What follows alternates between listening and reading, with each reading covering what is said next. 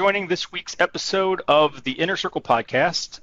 My guest this week is Marcus Carey. He is founder and CEO of ThreatCare. Previously worked in cryptologic communications in the Navy for almost 9 years, got out in 2002, and has been working in information security across the industry pretty much ever since then. So, thank you for joining me, Marcus. Hey, I appreciate you having me, Tony. So, I'll start off by saying, I've known of you for a while. We've been in contact to some extent for years. I don't remember where you were or where I was interviewing, but you were one of my interviews when I was job hunting around 2007, 2008, somewhere in there. And that didn't pan out, but we've still sort of been connected ever since then. And then I ran into you last year at the Houston Security Conference, and been much more connected since then. And I want to say that in following you on Twitter, I have tremendous respect for the value you bring, both with kind of professional guidance and insight, and just that you're generally positive. And I also appreciate your kind of your openness about your life, your authenticity, and it's all things that I think we need more of on social media and in cybersecurity, and things that I look at and say, man, I want to be that when I grow up. Oh man, that's a compliment, and I appreciate that. And also, what's funny is I didn't realize you're a veteran as well, aren't you? I am. I was, and actually, I was going to ask you. So you got out in 2002. When did you go in? Like 91? 93. So I did 8.5 years, almost 9 years. Okay, but you were after. After the Gulf War, after the first Gulf War. After the first Gulf War. So I was in the first Gulf War. Okay. All right. Wow. What? I mean, you don't mind me interviewing you real quick? What did you do?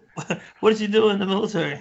I worked on ALQ-131 Block 2 pods, doing electronic countermeasures. Awesome, sweet. I'm familiar with that kind of stuff. Yeah. So that's awesome. I probably would have stayed in, except for that it's just weird bureaucracy of the Air Force or the military, because everything's got a job code, and my job code, for whatever reason, was tied to the F-111, which, great jet, I love the F-111, but they had one job code for ALQ-131 pods on the F-111, and then one job code for ALQ-131 pods on every other jet. And it became very limiting when they closed down Upper Heyford, and they closed down what was the other one in England? Anyway, they closed down the F-111 bases, and it got to the point where the only option left really was Cannon Air Force Base in New Mexico, which is where I finished out before I got out of the Air Force. And I just bailed because I was like, I don't really want to spend the next 15 years in New Mexico. And that's funny.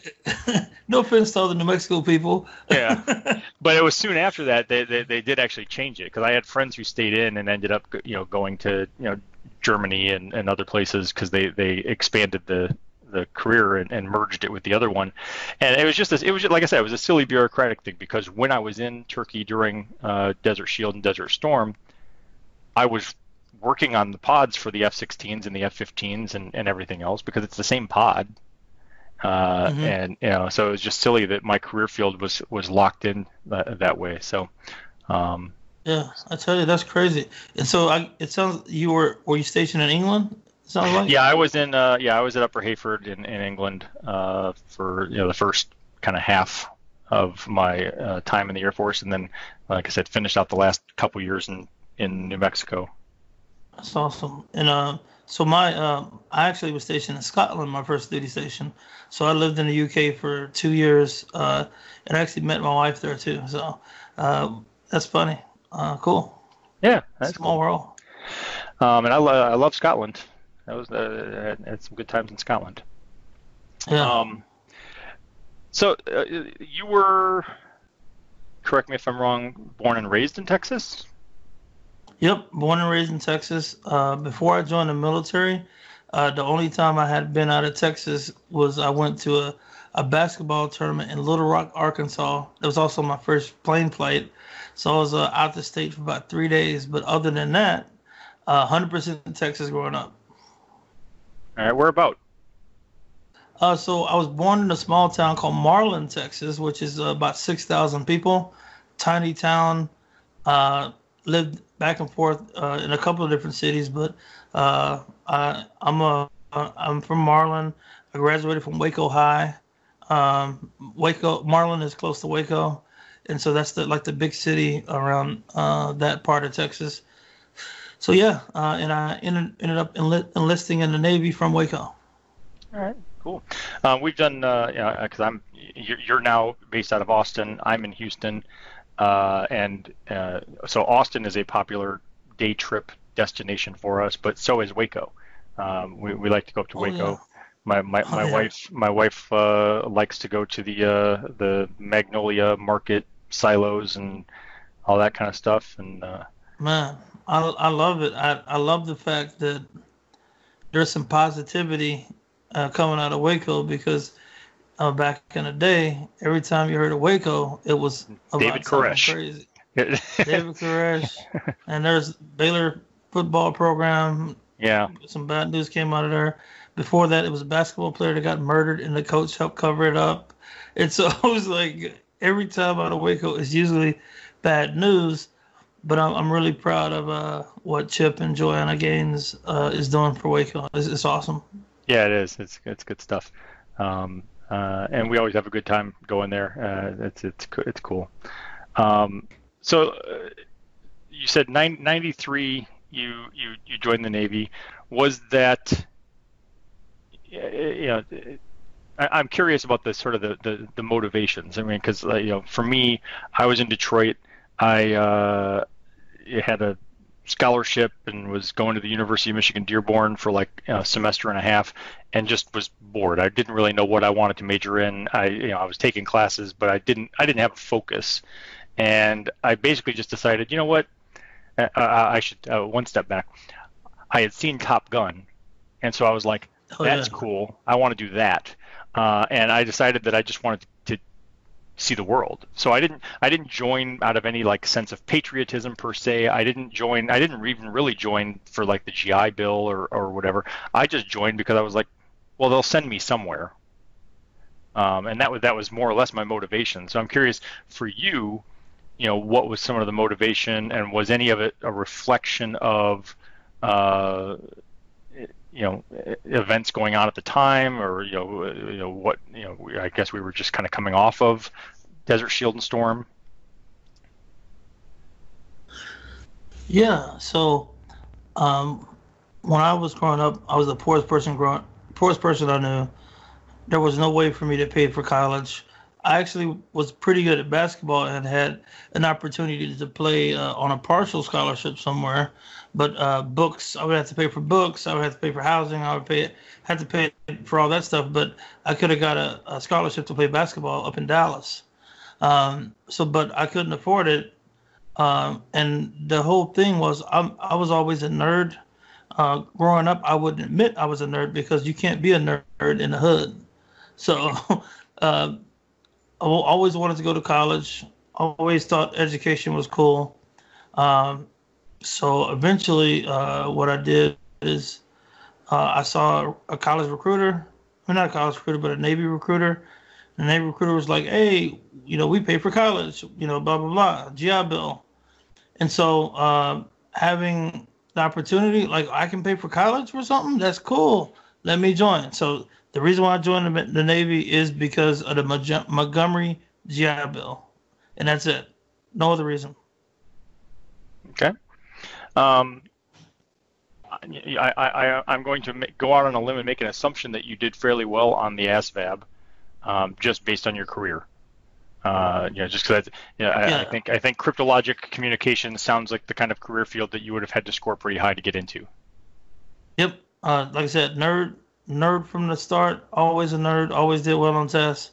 So yeah, I actually The military tests people out when you join. The test is ASVAB test, right? And so the higher you score on that test, the better jobs you qualify for. And so, the better, because you have to learn fast in the military. And so they judge your aptitude, and they put you in career fields, which is quite interesting, by the way, because I think that there should be like a civilian equivalent to ASVAB to identify talent. Because I think we're trying to push people into career fields, and sometimes may have an aptitude for something that you never would have suspected. I believe there's people that might not, they went through school and they might not did well, but they may be able to test, some kind of aptitude test to see if they would be good at STEM or they'd be good at something else. And I think that we need to relook at our education system in general. But yeah, so I scored pretty good on the test, and I got into an awesome career field at 18 years old. I got the highest clearance in the land, all read into all kind of secret sauce stuff, secret squirrel stuff, and it was cool. One moment I'm in the hood, the next moment I'm around all this technology. It was crazy, man.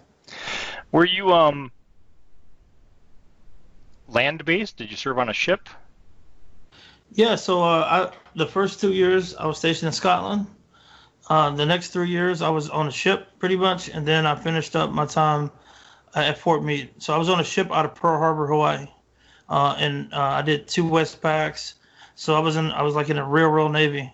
On a ship, it feels like prison, but we had a mission, and the military. Funny about the thing about the Navy always is deploying on a ship. I was going 75% of the time during the peacetime. So I never felt too sorry for Army and Air Force people complaining about deployments. Yeah, and I mean, I will readily admit that when I was looking at the Army, Navy, Air Force, Marines, that one of the I basically very quickly narrowed it down to Air Force and Navy because again I had watched Top Gun, so my whole focus was I wanted to be around the jets, and I was like, all right, so it's going to be one of these two, and ultimately it's like the Air Force seemed like the cushiest, and I think it is the cushiest of those four. Yeah, absolutely. I wish I would have went into the Air Force. So I mean, even when it's like it's funny talking to my kids about it because they're like, wow, you served, you were in a war, and I was like, was I? Because I had friends who deployed from Upper Hafod, who deployed to Riyadh. Yeah. They were in a war. Yeah, I was at Incirlik Air Base in Turkey, and I got combat pay and hazardous duty pay or whatever, and I was just out buying leather and gold and partying it up. I mean, I was never in any danger. Yeah, I feel you. Yeah, and being on a ship, I mean a ship is dangerous anyway, but you're right. So I had a super cushy job in the military, so I don't try to play like I'm some kind of crazy combat gangster or SEAL or something. I was on a keyboard. I got paid to be on the keyboard. That's what I did. So, what exactly, without giving away any of the secret squirrel info, what exactly is cryptologic communications?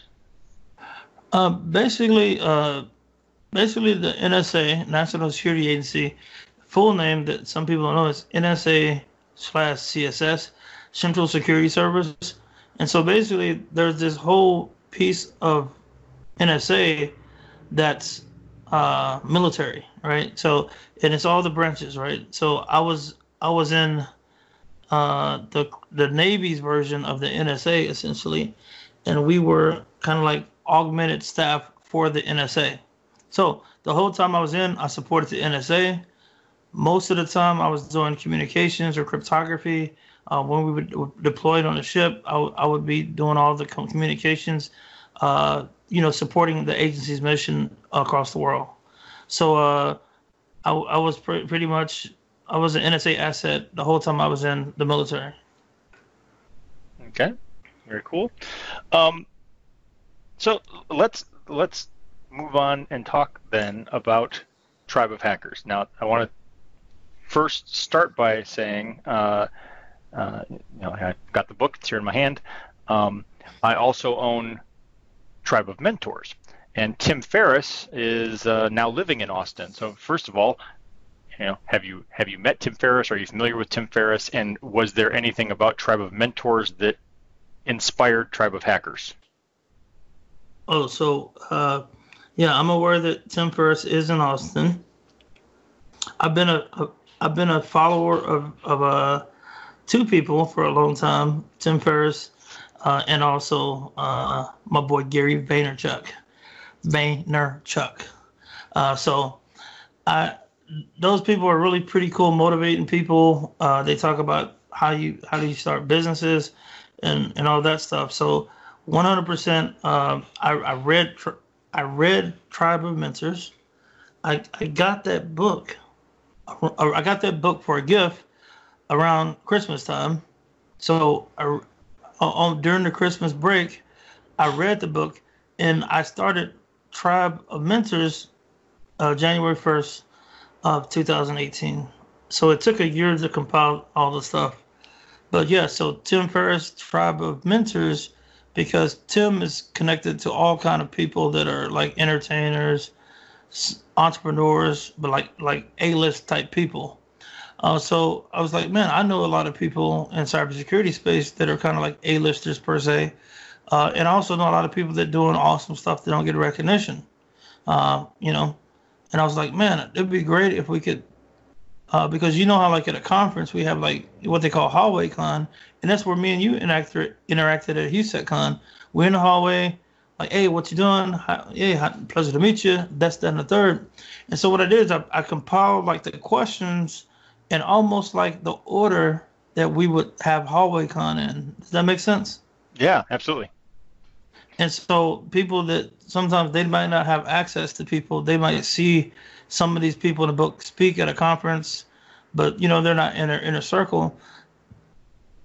So what I did is I wanted people to get an opportunity to understand and see how human these people were. Even they're not, they're pretty down to earth. Hopefully you get it. Everyone gets a chance to grab a copy of the book. But yeah, it humanizes some of the celebrities or rock stars in the space, and I think it's motivational because we ask how they got into the game, all these different things, their book recommendations, and so shout out to Tim Ferriss. So hopefully I get a chance to meet him soon. But he definitely, that book definitely inspired the book.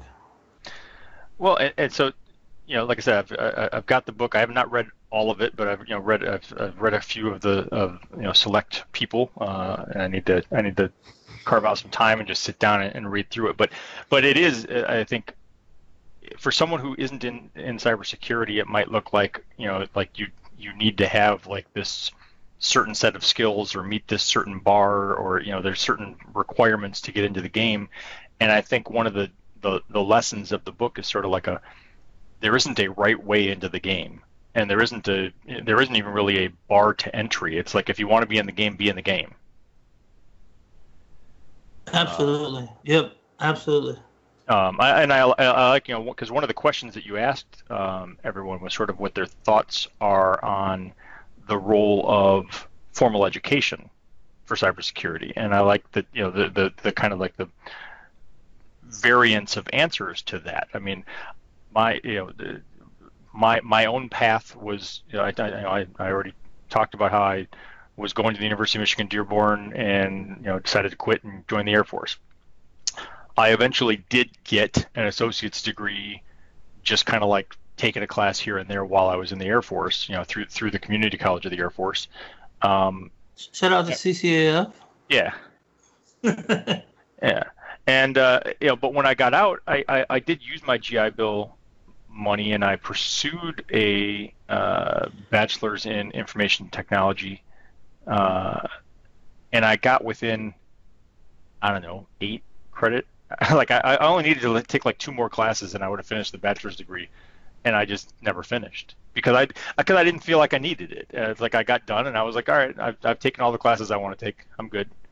And and I went from the Air Force to doing sales for my dad's company in Chicago to being a network admin and getting into security, and getting my CISSP and kind of working as a security consultant in the trenches. But really, I did all that on the back of my own passion for technology. I mean, because no matter when I was in the Air Force, when I was working for my dad, throughout all of that, I was building computers and taking computers apart and learning computers, and I was the tech support guy for all of my friends and family, as most of us are in the in the cybersecurity world. Facts. And so it was just kind of like I eventually kind of stumbled into it, but there certainly wasn't a plan. I didn't graduate high school and say, you know what, I'm going to do that. Yeah, I think that what the takeaway is that everybody kind of the message is be curious and follow that curiosity where it takes you. And that's kind of like the big thing that I took away, because I think if you're curious, you're going to go and you're going to find answers. And I hope people don't lose that curiosity and that passion to learn, because every day there's something new to learn in cybersecurity. Absolutely. So I want to talk then too about sort of the model for the book, in terms of, you guys have published this as a paperback, which you can buy. I have it, like I said, in my hand, and you're donating the proceeds to charity, and at the same time, you're for anyone who can't afford it, you're also offering the book for free in PDF format. So let's talk a little bit about that. Yeah. So. Excuse me. So one of the reason why we did this book was so we could get the information out to people who needed it, and to present it into book form. It's funny how binding a page with glue and a cover makes it seem more serious, right? For some reason, right? Yeah. So, I mean, it's a beautiful looking book too. I thought we paid a book designer, we paid an editor. It's a real book, and so I tried to pitch the book to a couple of publishers, and they kind of turned me down, and so I was like, hey, we should do it ourselves, since I have a company, and we have the resources to pay to get something like this done, and do it in the right way. So and so what happened is, and I'm pretty open about everything. So we paid about $8,000 to get the book done, and that's not including labor, because our labor and all the contributors' labor. If you add that up, the book's probably worth $80,000 or something. Yeah. I kind of calculated, right? Everybody's spending time doing it, right? So all the people that they volunteered their time to answer the questions. And so we released the book. The book, people love the book, and I saw people like, I need to wait till my paycheck. I need to get the book and all that stuff. And so I kind of wanted to do this anyway, because I knew at some point when we released the digital copies, it would start getting bootlegged, right? And that's cool, because if your stuff's getting bootlegged, that means you have a good problem, that your content's good, right? Yep. So I saw people saying that they couldn't afford the book, and also I saw people asking for the bootleg already, and I was like, man, let me give the people what they want. I'm a bootlegger myself, and so we made the call to release it on PDF. The manuscript, the PDF manuscript's beautiful too. So I think that people got a very high quality product that is very valuable as well. Imagine trying to travel and meet all those people in the book, and then they're all there in the same place. And so that's the beauty of the project. And like you said, all the royalties that we get from the book are going to charity. And so we've already collected over $10,000 in royalties for the book. At the end of this month, we're going to do a mass donations to several charities that we selected. It's on the back of the book, and it's on our website.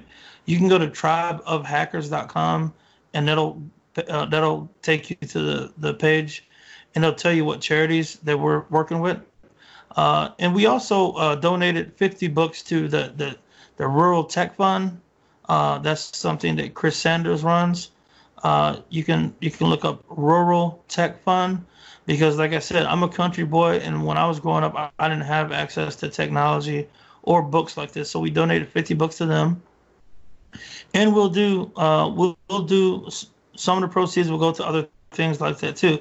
So anyway, shout out to all the contributors. Shout out to everybody that bought the book, because it's going to people that really need it. The royalties are going to people that really need it, and that's a part of what I talk about all the time. I talk about being a blessing to everybody that I meet and all that stuff, and that's what I'm living for, is to be a blessing to people. And so everybody that buys the book, it's been people that downloaded the PDF and bought the book. I posted a tweet today.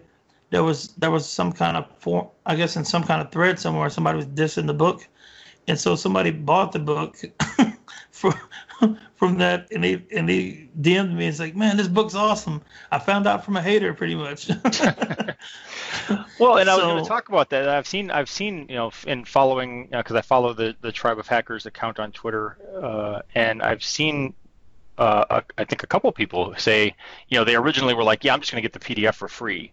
And then you get it and you start reading it and you realize the value that's being provided. And at that point, it's like, if you can afford to, you feel obligated to, it's like, I mean, if you can't afford it, then hey, that's great. Don't, that's fine. Read the PDF. That's not a problem. But, once you get the value, it's like, okay, if you've got the $20 or whatever, like, pony up. Yeah, man. And like, I tell you, man, like back in the day, I know everybody bootleg music. And so I learned this from a rapper called Jadakiss. This guy said, you want your stuff to be hot because people not, if it's whack, nobody wants it. So nobody would have downloaded it. Nobody would have read it if it was whack. Well, and to tie it back into Gary Vee, I mean, he talks all the time about giving away content for free and getting the value on the back end. And I think, when you talk about streaming music, when Napster hit the scene and the record industry kind of freaked out and they were like, oh my God, everyone's just sharing music for free. We're going to lose all this money. And my philosophy, even early on, was, no, you're going to make money, because now I can just access the music and I can listen to it and go, hey, you know what, I like that. And I'm sure there are certainly people out there who will just take advantage and be like, oh, cool, now I can steal all this music for free. But I used it like a sampling, and then if I liked an artist, by all means, I would buy the album and give them my money. Like I'm all for supporting people who are bringing value to me. I absolutely agree, man. I bought every album that was hot. I was like, okay, I'm gonna go buy this album. So I think that what people do, in those, you can't worry about stuff like that. I mean, if you're really writing stuff or doing stuff for people to listen to and people to enjoy, I mean, you want the people to get it any way they can get it, because like you're providing value to their life, and like, if you're doing positive things all the time, things are gonna come your way. And so that's kind of how I try to roll, and like everybody can be distracted with negativity, and sometimes you'll catch me like get into a little bit of back and forth activity, but overall, if you're trying to be a blessing to somebody else and you're trying to help people, everything's going to come around, and you're going to be compensated in some way. Very cool. One of the things, as I went through the book and I looked at it and I said, I wasn't invited. I didn't get invited to contribute. I said, but I can answer these questions. And so I was actually gonna email you and say, hey, do you have any sort of like copyright trademark issue with me like doing a blog post where I basically just write my contribution to the book? Yeah, I mean, and I would love to see people doing that. It's another, and there's an opportunity here too, though, because like we actually are doing a series here. So this is the first book, and so this might be some people's first time hearing this. So we're going to do about 5 or 6 more books that we have scheduled, and so the next book that's going to be hitting in a couple of months is going to be Tribe of Hackers, the Leaders Edition. In the Leaders Edition, we're going to talk to CISOs and security leaders and people that hire security professionals on how to hire people, how to hire the right security team, how to mesh with other team members of management, how to hit your goals as a security team, like all the stuff that you should know as a security leader or aspiring to be a security leader, to be an effective security leader. You're going to get it from that version of the book. And we're also doing a red team edition, blue team edition, incident response edition. So we're doing a topical, and we'll get more technical. So the first book is how do I get in? And now we're going to say, how do you do your job well? That's going to be the next piece. Okay, so here's what's really awesome about that to me is it mashes up the Tim Ferriss Tribe of Mentors concept, kind of with the Gary Vaynerchuk sort of philosophy and giving away content and just bringing value.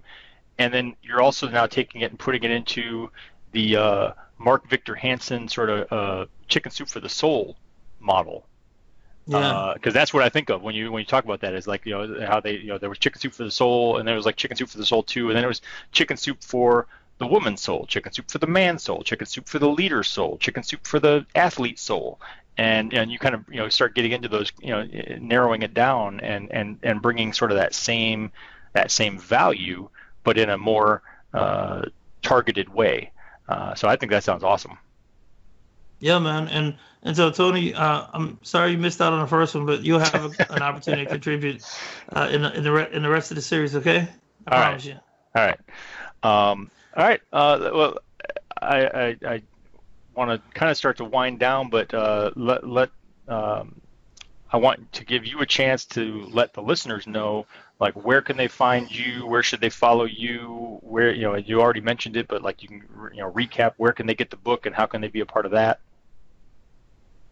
Okay, so again, so we published the book on as a company. I'm the CEO, founder and CEO of ThreatCare, and so we released it on ThreatCare Press. It's independent, so you can find the book on Amazon. Tribe of Hackers. You can also you can type in tribeofhackers.com, and it takes you to a landing page that we have at ThreatCare site. At that point, you can also download the free PDF. We are asking for email address for that. So be warned, some people hate giving up their email address. You get a burner, download it. Yep. So I'm Marcus J. Carey on Twitter. You can follow Tribe of Hackers.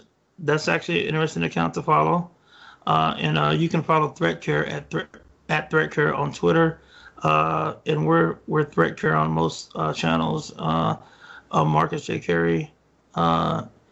And I'm pretty much active, super active on Twitter. Probably too much. But my DMs are always open as well.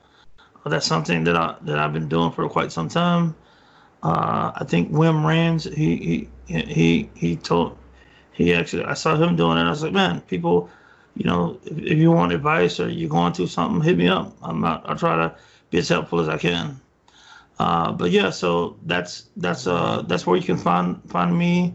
That's where you can find ThreatCare. That's where you can find Tribe of Hackers online. And like I said, be on the lookout for more Tribe of Hackers books. We're trying to make this a movement where people are uh, leaving a legacy. So one of the things I want to do is everything that I know, I want to share before I pass away. Funny thing enough, Gary Vaynerchuk has two goals. Uh, Gary, we talk about Gary Vee a little bit.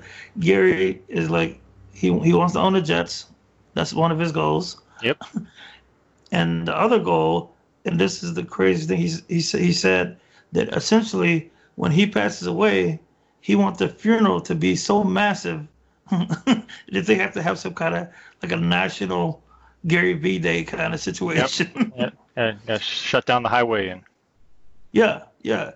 That's how I want to be. So I encourage everybody to make a impact that big, or it's gonna be a problem if you're not here. You don't want to be the person that like have to, nobody shows up for the funeral. So live a great life, give first, and follow me online and call me out if you see me not living by that principle. Okay, especially you, Tony. Call me out.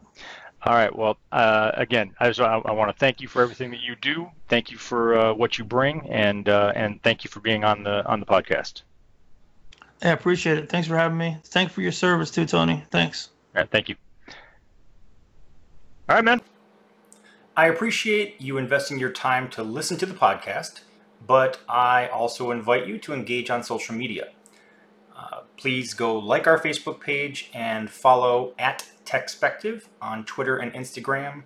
You can feel free to let me know what you like, let me know what you don't like, let me know if you love it, let me know if it sucks, and let me know what products you'd like to see reviewed or what questions you'd like to see answered in future posts.